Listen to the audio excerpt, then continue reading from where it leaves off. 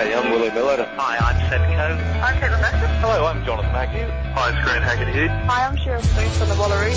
I'm Azuma Nelson. I'm Gashilling, and you're listening to Not the Footy Show. Yes, you're indeed listening to another show of Not the Footy Show, and we've got two guests lined up for you today, and really looking forward to hearing from both of those. We have Deb Roach, who is the treasurer of the Australian Pole Sports Federation, and then following her we will have Christy Curl, who is a world record holder in pole sports in the over 60s category. Anyway, I'm Ashley Morrison. I'm John Lee. Are you going to any disclosure going on there with the pole? What do you mean? What kind of disclosure do you want? Well, it might be that you have some sort of relationship with a highly rated pole dancer. Well, yeah, my wife did participate in the Australian Pole Sports Federation competition in Penrith, which took place last weekend. Yeah, and so that was fantastic. But it was very interesting, John, because we have talked on this show to pole dancers. We had Olivia Vivian, the Olympic gymnast, as a co-host for a period of time. She said she thought that pole dancing was a sport rather than a dance. It's interesting because Deb will talk about that in the interview that we've done. But also I think now that it is evolving more into a sport and they're trying to get into the Olympics. And now with the judging, it's very strict and there must be no sort of exotic moves or stuff like that. And I was at the championships, thoroughly enjoyed it. It was a long day. I think it's 5.5 hours, but that was really good. And there managed to beat your way through it, didn't you? I did, yeah. No, there's a lot of talented people out there, I have to say. You know. If you weren't going to call it pole dancing, what would you call it? Yeah, well, dancing sort of fits it neatly, doesn't it? Well, it's called pole sports now. Oh, okay. Yeah, fair enough. Which I think's fair enough. Yeah, okay. Are you going to start us? Oh, I think we'll both have a crack at this one. Let's talk Ashes, Ashley. Oh, God. Let's talk Ashes. Okay. First of all, we had Bazball to start. You know, we've been hearing about Bazball, and I've got to tell you, I thought it was a load of rubbish from the very moment I heard Bollocks. Yeah. And now, when they talk about Bazball, it's only about batting. It's not a revolution in cricket. It might be a different approach to batting, but it ain't a revolution in cricket.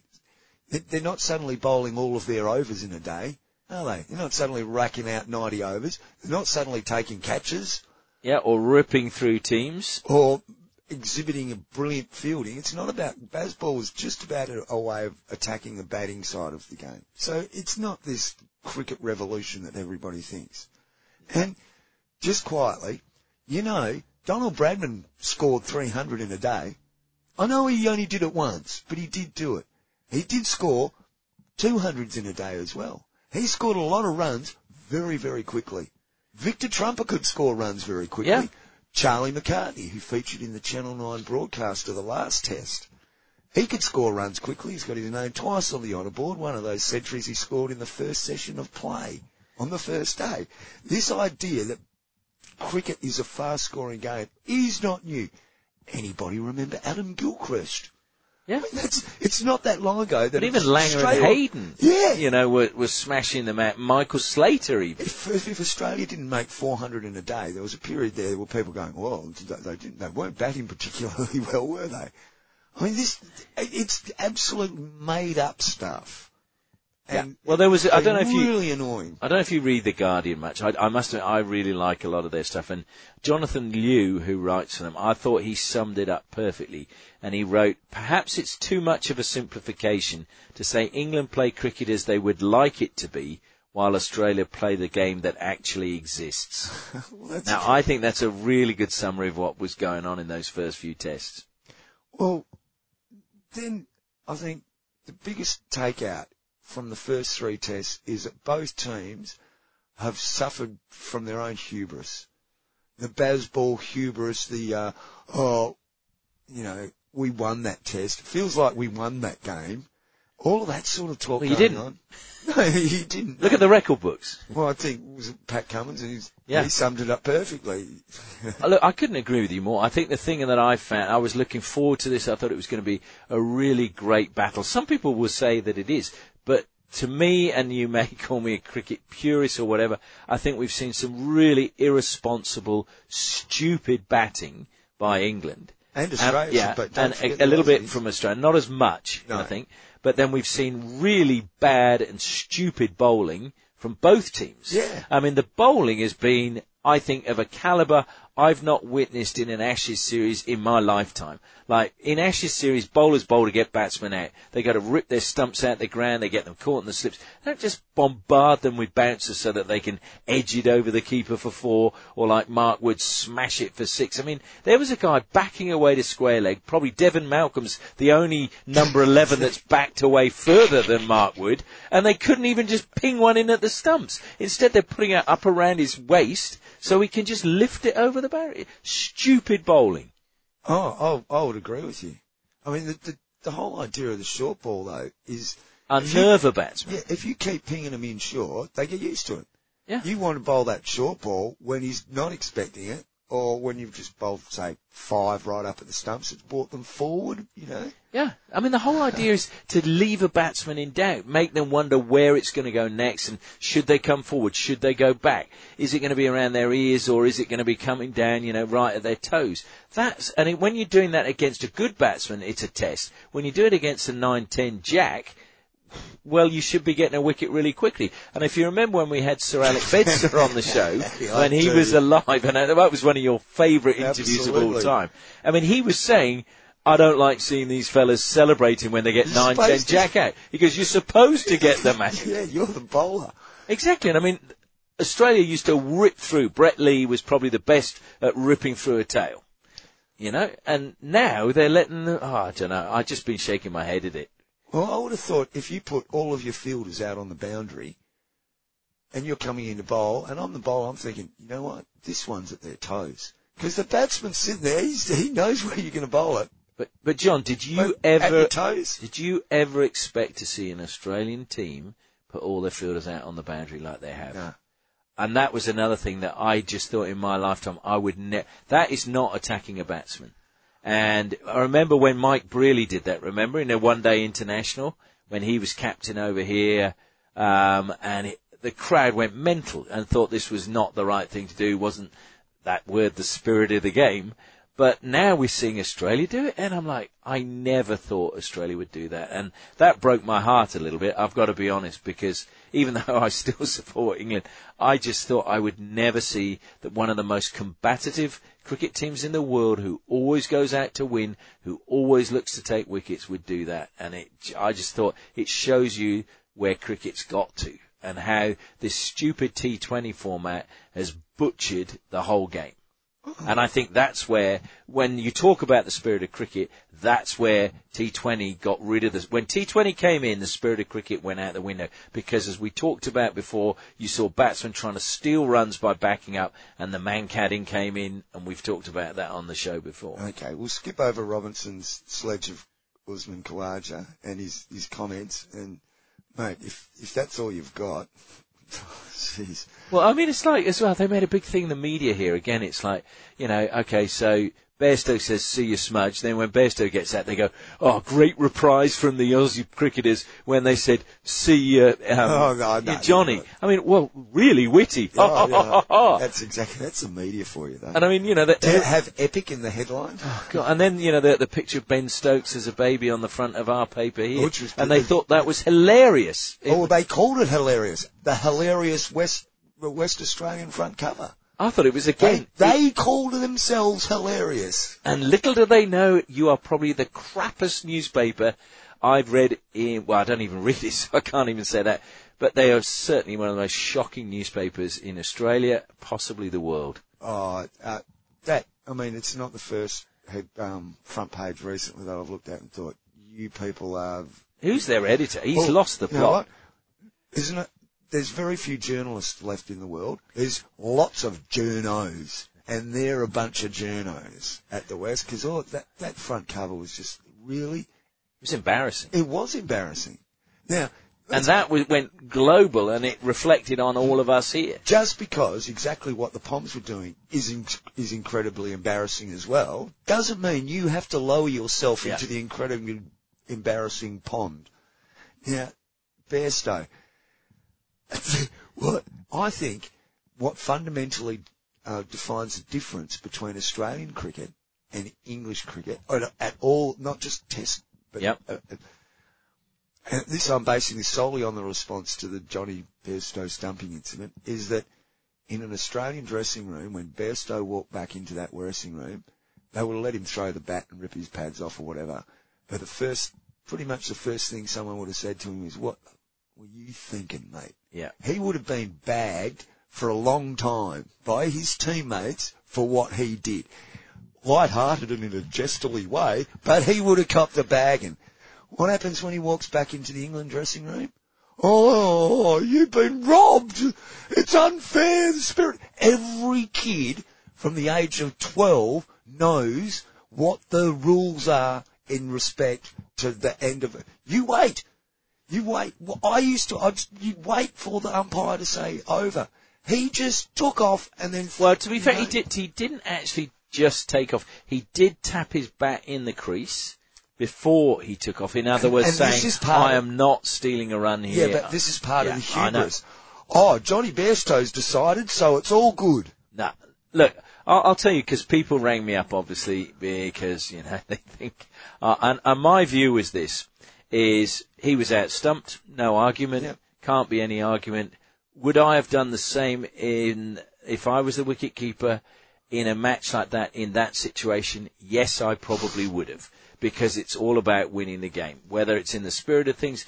The only thing that I think that you have to look at there is, I don't think he was trying to steal a run. And I actually rang former Test cricketer and said, can you just tell me, when you're out there batting and in that cauldron and the crowd is singing and all that, do you actually hear the umpire say over? And they said no. And they said, I'll tell you something else. The umpires often don't even say it at international and first-class cricket because they know. So that then makes it... But what you do is wait until you see the fielding team. Yeah. You do that. Look, I agree, but I think there's actually a lot of things at fault, as there always is in incidents like this. It's never one simple interpretation. Here's one for you. Many years ago, park cricket, there's Johnny out there at square leg doing his duty because we only have one umpire in the batting team, right? So I'm talking about a teammate here. Standing there at square leg, and this guy goes to play some sort of weirdo cut shot thing, and the ball dribbles off his bat and sort of goes out to point. And the fielder takes a couple of steps and it dribbles out to, it's not going fast. The guy can take a couple of steps and wait for it to get to him. He picks it up, throws it back at the stumps. In the meantime, the batsman has played his shot and he's, throw your head back. Oh, I didn't get that one. Oh, practices his shot. Steps out of his crease. And he's standing there, only 2 or 3 inches, not far. The fielder wasn't even looking for a run out. The fielder's just picked up the ball, lobbed it back, keeper's standing there, out. And I had to give him out. And he was furious at me. I wasn't trying to take it. Mate, the ball was in play. The ball hadn't... Well, I'll tell you one where it's probably not going to reflect very well on me as an individual. We were playing and there was a guy who opened the batting for this team and he'd suffered polio and therefore couldn't really run. But he could bat and he was allowed a runner. The competition had always granted that he could have a runner from the minute he started his innings. Now, that's fine. No problem with that whatsoever. And he would field at first slip when he played for them because, he couldn't run. But anyway, we're bowling. He's, got a good record, would score runs regularly, had his runner. Now, if his runner's out of his crease and he's in his crease, you can stump him. That's what the laws of the game say. But he was batting out of his crease to me. And, his runner was out there. Anyway, and he hits one straight back at me, so I just picked it up and threw the stumps down. And, of course, he was out because he was batting out of his crease. And I was told, that was a bit ungentlemanly. And I'm going, no, if he wants to bat and have a runner, then he stays in his crease. If he bats out of his crease, he's got to get back in there. Simple as that. Those are the laws of the game. We're not bending the rules or the laws anymore. He's already allowed a runner from the word go. And, anyway, but I was really hammered for that. Okay, if it had been just a bloke with a dud hamstring. who did the same thing. Oh, yeah, I would probably do the same. Would anybody have complained? The good point, yeah. Probably not.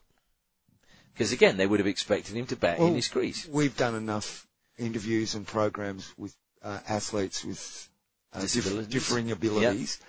Different abilities, I like that. I would think that almost every one of them would hate the idea that they were given an exception like that, if you know what I mean. Yeah, they want to be treated as equals. Absolutely. And so I'm playing the game, and this is what... Yeah, exactly. Well, John, I think that's enough of that. We should probably get on to our guests because, as I said, we do have 2 guests on this show. And the first guest is Deb Roach, who I mentioned is the treasurer for the Australian Pole Sports Federation. Deb Roach, welcome to Not the Footy Show. Hi, thanks for having me.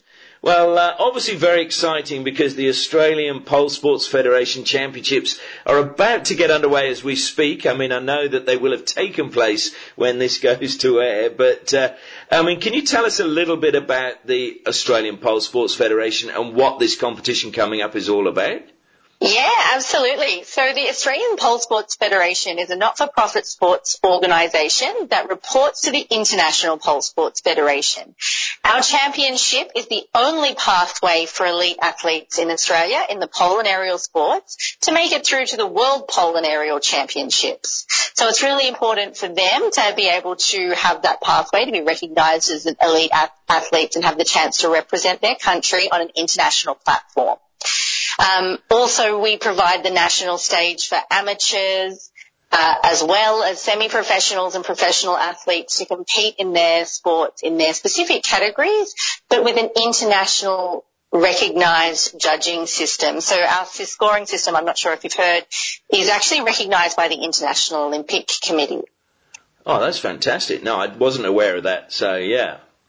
So that's pretty exciting, and there's downsides to it for our competitors. We have to go through all the anti-doping and WADA certifications, and there's a lot of paperwork involved, but it's really terrific to be able to provide that platform for pole and aerial athletes to compete in a traditional sporting context. Yeah, so clearly the IOC then is recognising pole as a sport. Is there hope? I presume there must be that you want to be one day included in the Olympics. If breakdance can be in there, why can't pole? Yeah, 100%. That is the goal at some stage. The issue we're facing at the moment is we have international recognition, but to qualify in a lot of countries for national recognition as a sport, it needs to be very grassroots and to have that broad participation from childhood through the athlete development programs all the way through to elite and international. And pole has kind of come from the other direction, from the top down, that we've had all of these world-class athletes, and that interest is trickling down to slowly creating bigger and bigger communities of pole and aerial athletes across all ages and abilities.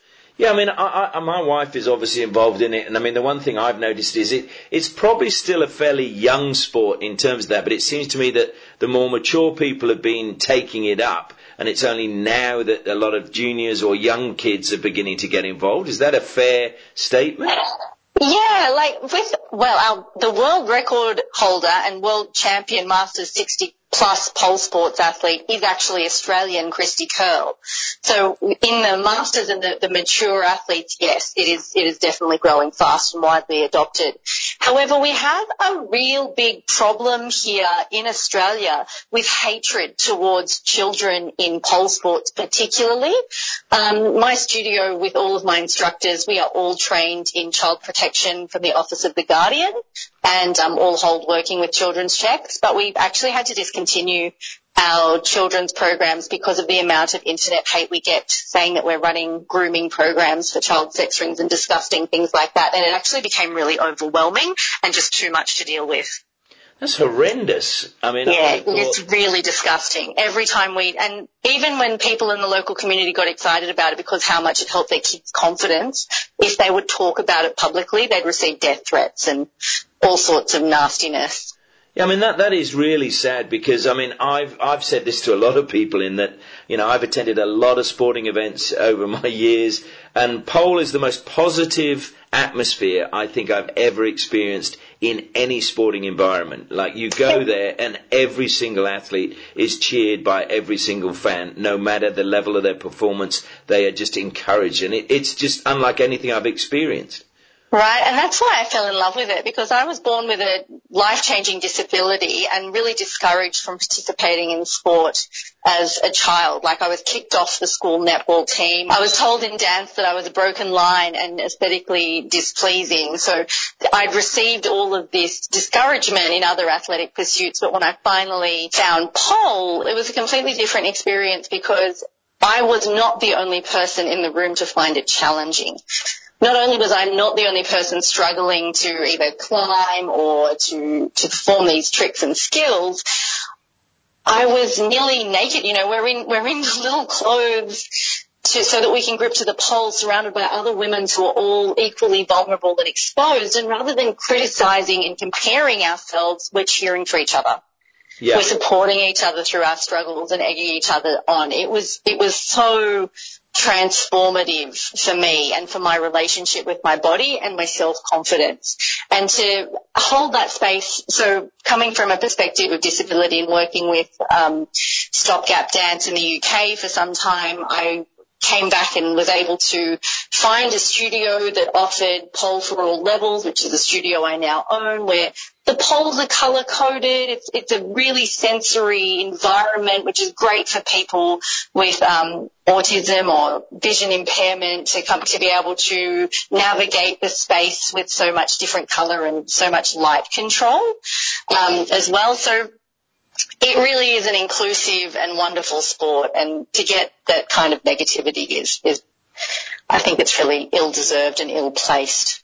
It is, but focusing on the positive, I mean, you have sort of only one arm, is fair to say, isn't it? It's sort of you've got, yeah, absolutely. But I mean, I've watched a video of you. I mean, it's incredible what you can achieve with one arm, and I mean, that I would think is inspiring enough for anybody. Yeah, look, I think there are definitely positives and negatives to it. I have, I'm not going to be too shy. I definitely know my way around a pole, and I'm pretty good. But for some people, it can be really encouraging, inspiring, and motivating. They can go, well, if she can do it with one arm, then I can do it too. But for some people who try it and realize how difficult it is, it can be also very equally discouraging, because they go, oh, wow, she can do it with one arm and I find it really hard. I must suck.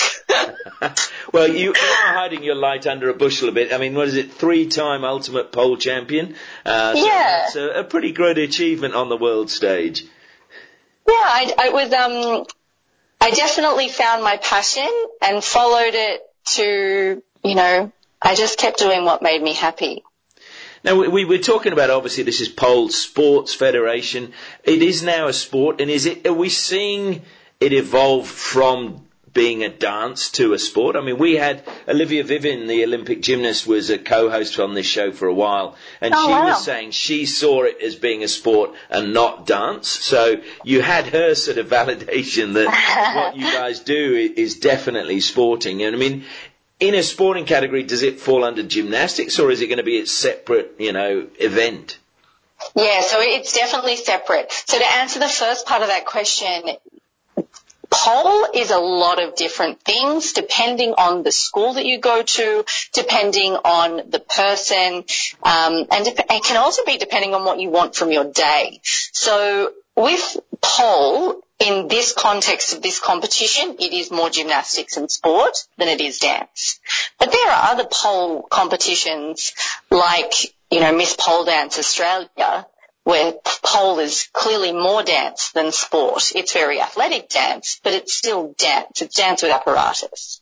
So this is not dance. This is, you are competing against what's called the code of points, which is very similar to gymnastics, because there are certain elements that you have to achieve and perform, and you need to do them to the letter of the code in order to be awarded what their point value is.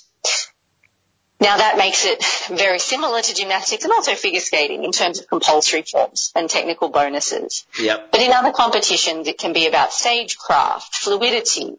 That is not as important in our championship.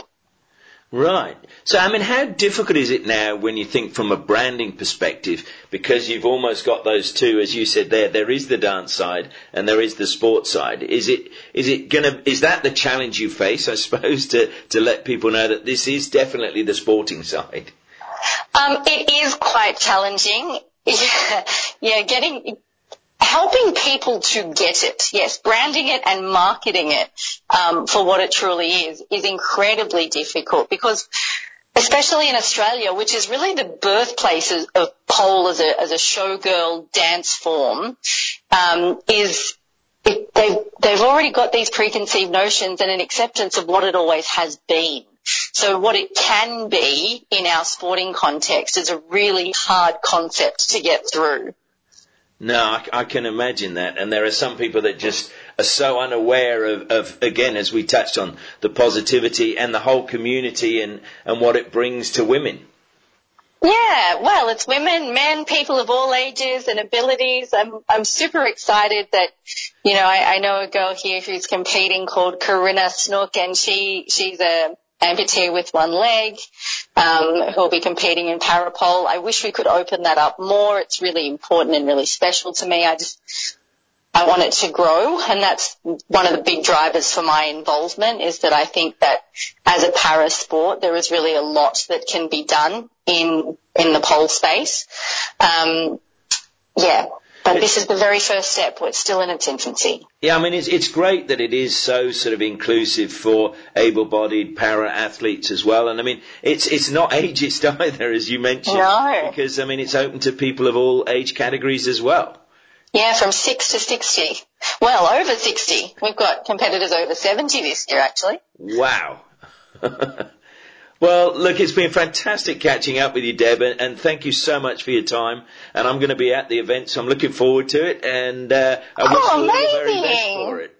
That's such terrific news. I can't wait to see you and shake your hand. I'm really looking forward to Sunday. Now, look, thanks again, and all the best. Thank you so much. It's been a pleasure.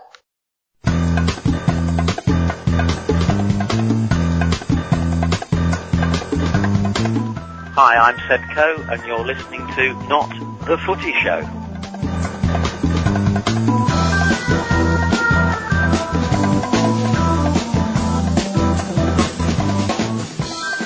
And that was Deb Roach from the Australian Pole Sports Federation. And really, really sad, obviously, that, children are missing out on this sport. But we'll discuss that after, because we do have another guest coming up, someone who was mentioned in that interview with Deb, and that is Christy Curl, who has competed in the World Championships and only didn't take part in the Australian Pole Sports Federation Championships this year in Australia because she'd had a knee replacement. Christy Curl, welcome to Not the Footy Show.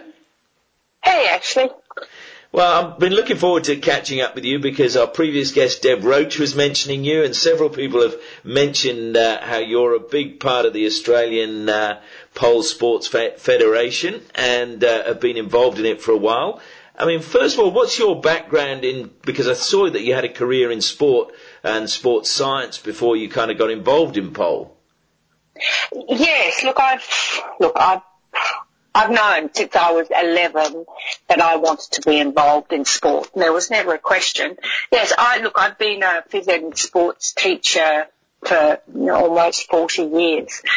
And along the way, and prior to that, I had a background in gymnastics and all sorts of team sports, and lots of diving, lots of gym, and that sort of led much later in life to wanting to try pole.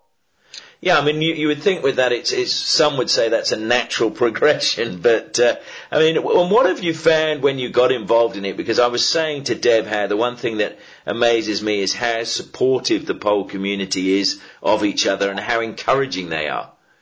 Oh, look, I have never known anything like it, and I've played sport at all different levels, around the world as well as in Australia, and I have never known anything like pole. And it's any pole. It's not just pole sports or artistic. It's any pole. People will just support you. And I mean, I started at 49 and I started it was on my bucket list, and I was just wondering how on earth they kept themselves up on the pole. And it was for no other reason. And I fell in love with it and, ended up buying my own pole. And then, on travels overseas, I would find pole studios. And I still keep in contact with some of those people. I just love it. I love the community. Now, I mean, there's one thing, obviously, taking it up and enjoying it and the community. But, I mean, obviously, at some point you decided, I want to be a bit competitive at this. When did that occur? Yeah. Look, down here in Melbourne, which is where I started it, I found I had got to the limit of the skills, the elements. I wasn't a pole dancer, I knew that, and I had never aspired to be. But I was frustrated because I couldn't compete in pole dancing, and there was no other arena for me to show where I was going and what I'd achieved. And so I just spent some time on Google and discovered the International Pole Sports Federation.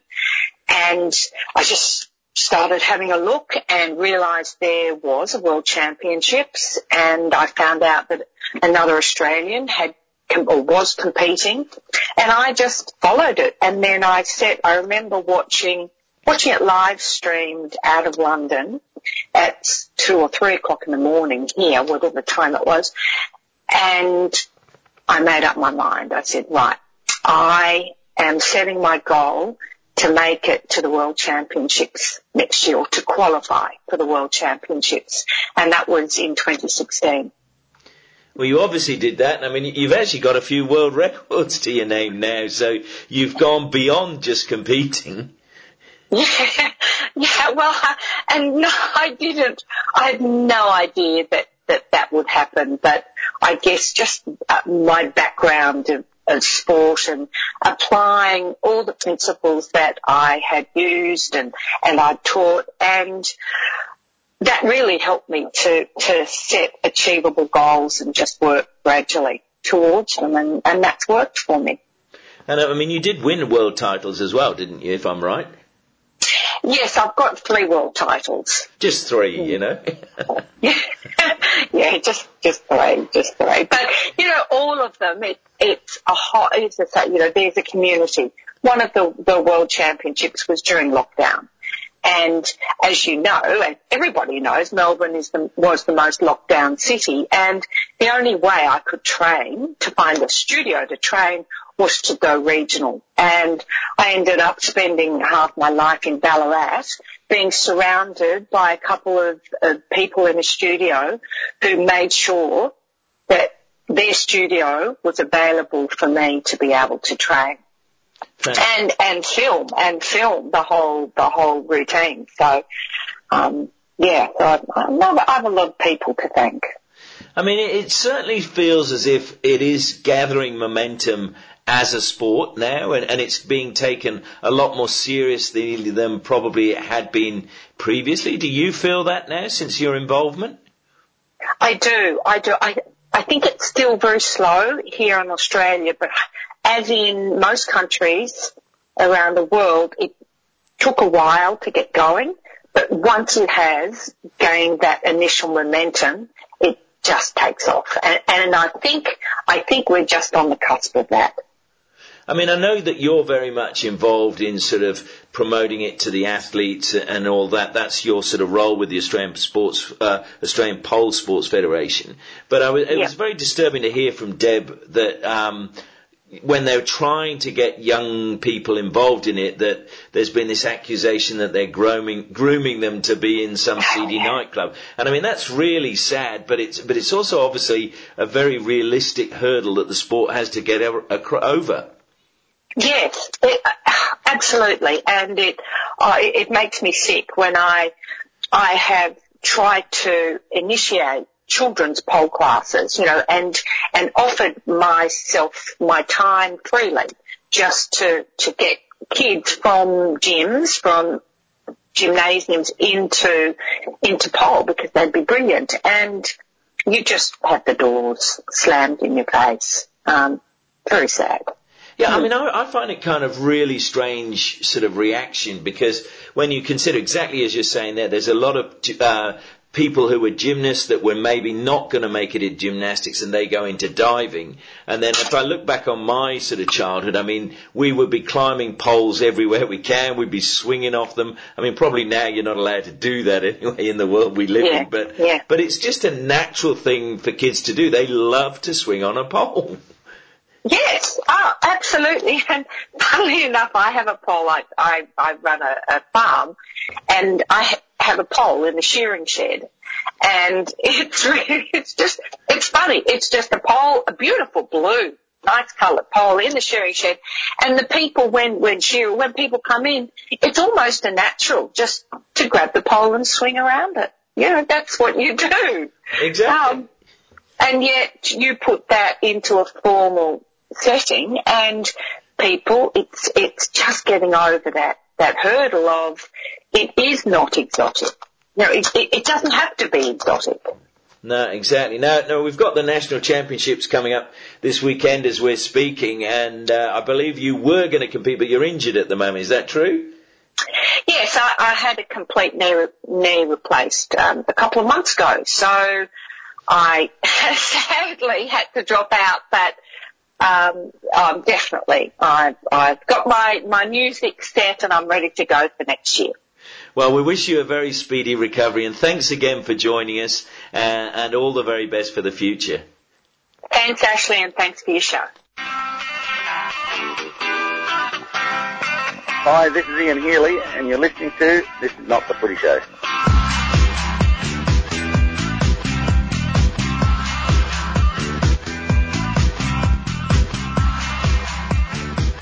Well, that was Christy Curl, the former 60-plus winner of the Australian Pole Sports Federation, and also I found out what her world record was for, John. She accumulated the most points ever for her age category at the World Championships. She couldn't remember in the interview. I think she was being modest, but anyway, that's what she broke the world record for. Fantastic achievement.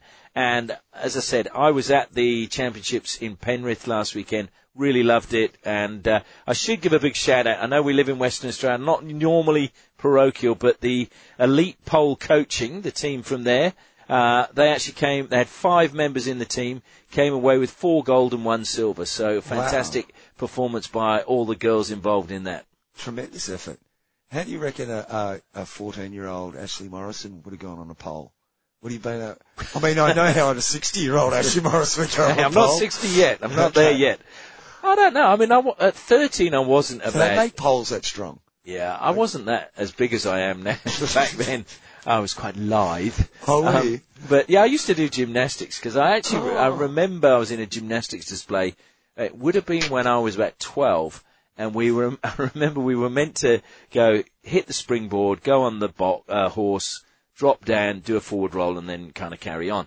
And it was like an adventure course or something. Yeah, it was fairly simple, but we were all doing it fairly quickly, you know, like bang, bang, bang, bang. And it was my birthday, and I actually wasn't concentrating. So I ran up, hit the springboard, did a somersault, landed, and then did a forward roll. And the coach went mental, because there was nobody there to catch me. And you can imagine like a 12 or 13-year-old just doing this somersault. And I didn't even realise what I'd done. And he's going mental at me. So I wasn't bad. I don't know if I'd have been any good on a pole, to be honest. I never really liked shinning up the ropes and all that malarkey. So I'm not sure. Scared of heights. I don't like some heights. I don't like cliffs, put it that way. Fair enough. How should we finish off today? Oh, look, I don't know. You had a couple of things. I did. I mean, look, I have to say that again, we talk about people hyping stuff up, but the FIFA Women's World Cup is going to get underway soon, and boy, oh boy, and I'm not going to call them media, because some of the people writing some total garbage, they don't deserve to be credited as big media. It's nice to see that, you know, they're running ads and stuff, and they're trying to generate some excitement and interest. Yeah, I mean, I haven't had anybody just out of the blue say, oh, you're going to the Women's World Cup or anything. No, nor me. I haven't had nobody ask me either. But just, I wanted to touch on, because if you remember in Qatar, at the Men's World Cup at the end of last year, there was a big thing about the armbands. The captains wanted to wear armbands to support human rights or the gay community or whatever, because obviously it was banned in Qatar. Now, going back to a few podcasts ago when you were talking about you don't like the national team being sponsored by Subway Socceroos. Yeah, because, you know... Aren't they the Australian team? They are. They're the Subway Socceroos. But it's like, I've got an issue now, to be honest, because FIFA have done a bit of a backflip, and they've now said that the captains can wear a choice of 8 armbands during the Women's World Cup. And they will be Unite for Inclusion, Unite for Indigenous Peoples, Unite for Gender Equality, Unite for Peace, Unite for Education, Unite ending violence against women, and Football is Joy, Peace, Love, Hope and Passion. Now, all of those I don't have a problem with. I think they're all fantastic causes. There's, you know, there are things that society would benefit from. But what I do have a problem with is somebody, and who knows who that person is, making a decision that the team that represents the country I live in is going out there and wearing that. And I just think this is wrong. I'm sorry. I'm old-fashioned. Yes. I'm grumpy. Yes. I think a captain's armband should just be a captain's armband. Leave it at that. They are not there to be promoting causes. Well, if they want to do it in their private time. Your problem, Ashley, is that they make these causes, the causes give them moral high ground. So you can't argue against it. Well, because you'll be a misogynist, or you'll be a racist, or you'll be a something elseist. Oh, look, people can accuse me of that. They can accuse me of that, but in the world that we live in today, isn't it what you identify as that counts? And so I do not... Apparently it is. So I do not identify as being a racist or a misogynist, so therefore I'm okay. I can say these things. I identify as an astronaut. Give me a spacecraft.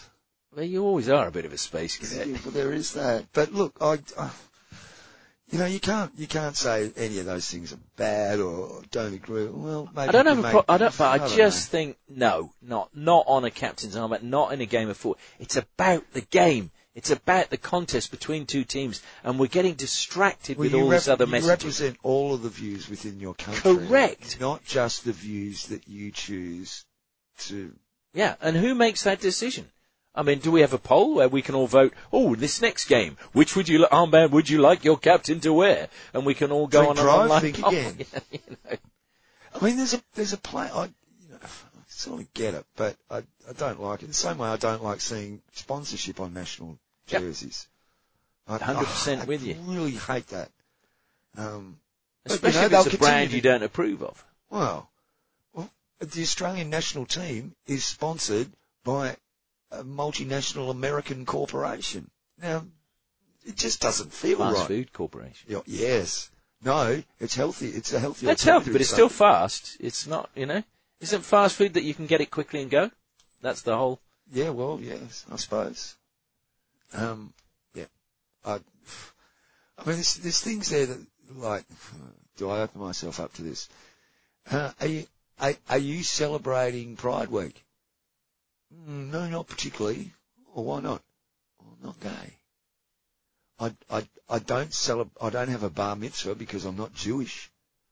I don't do a lot of things because I'm, you know what I mean? Yeah, and we're seeing this a lot actually because, you know, it's been NAIDOC. Got nothing against it. It's been NAIDOC this week and everyone's going, Happy NAIDOC week. And you go, Happy NAIDOC. And there's Reconciliation Week as well, isn't it? Yeah. Or day or something. Oh, yeah, I know. But again, totally think they're good things to have. But is Happy NAIDOC week really the right phrase? It should be. Because otherwise, the other side of the story, by not calling it Happy NAIDOC, by not saying Happy NAIDOC Week, is that somehow NAIDOC has a negative, bad, because of all the dodgy shit that happened in the past. What's wrong with just welcome to NAIDOC Week and learn as much as you can this week about the indigenous history of your country? Or as much as you need to know. Yeah, exactly. You don't have to be an expert in it. No, you don't, but learn some of the cultural things. So you don't have to know much at all. You just have to respect. Yeah. Respect doesn't require you to have any great knowledge. Does it necessarily? That's their thing over there. That's this thing here. And love to put things in boxes. Yeah. Don't know. Nah. We'll never know the answer to these questions, actually. No, they're those, like, a long-lasting question, isn't it? Like, how does the guy who drives the snowplow get to work? Yeah. Well, you know, at least we've got content for the next 3,500 years. Some people are on the pitch. They think it's all over. See ya. We'll be back next week.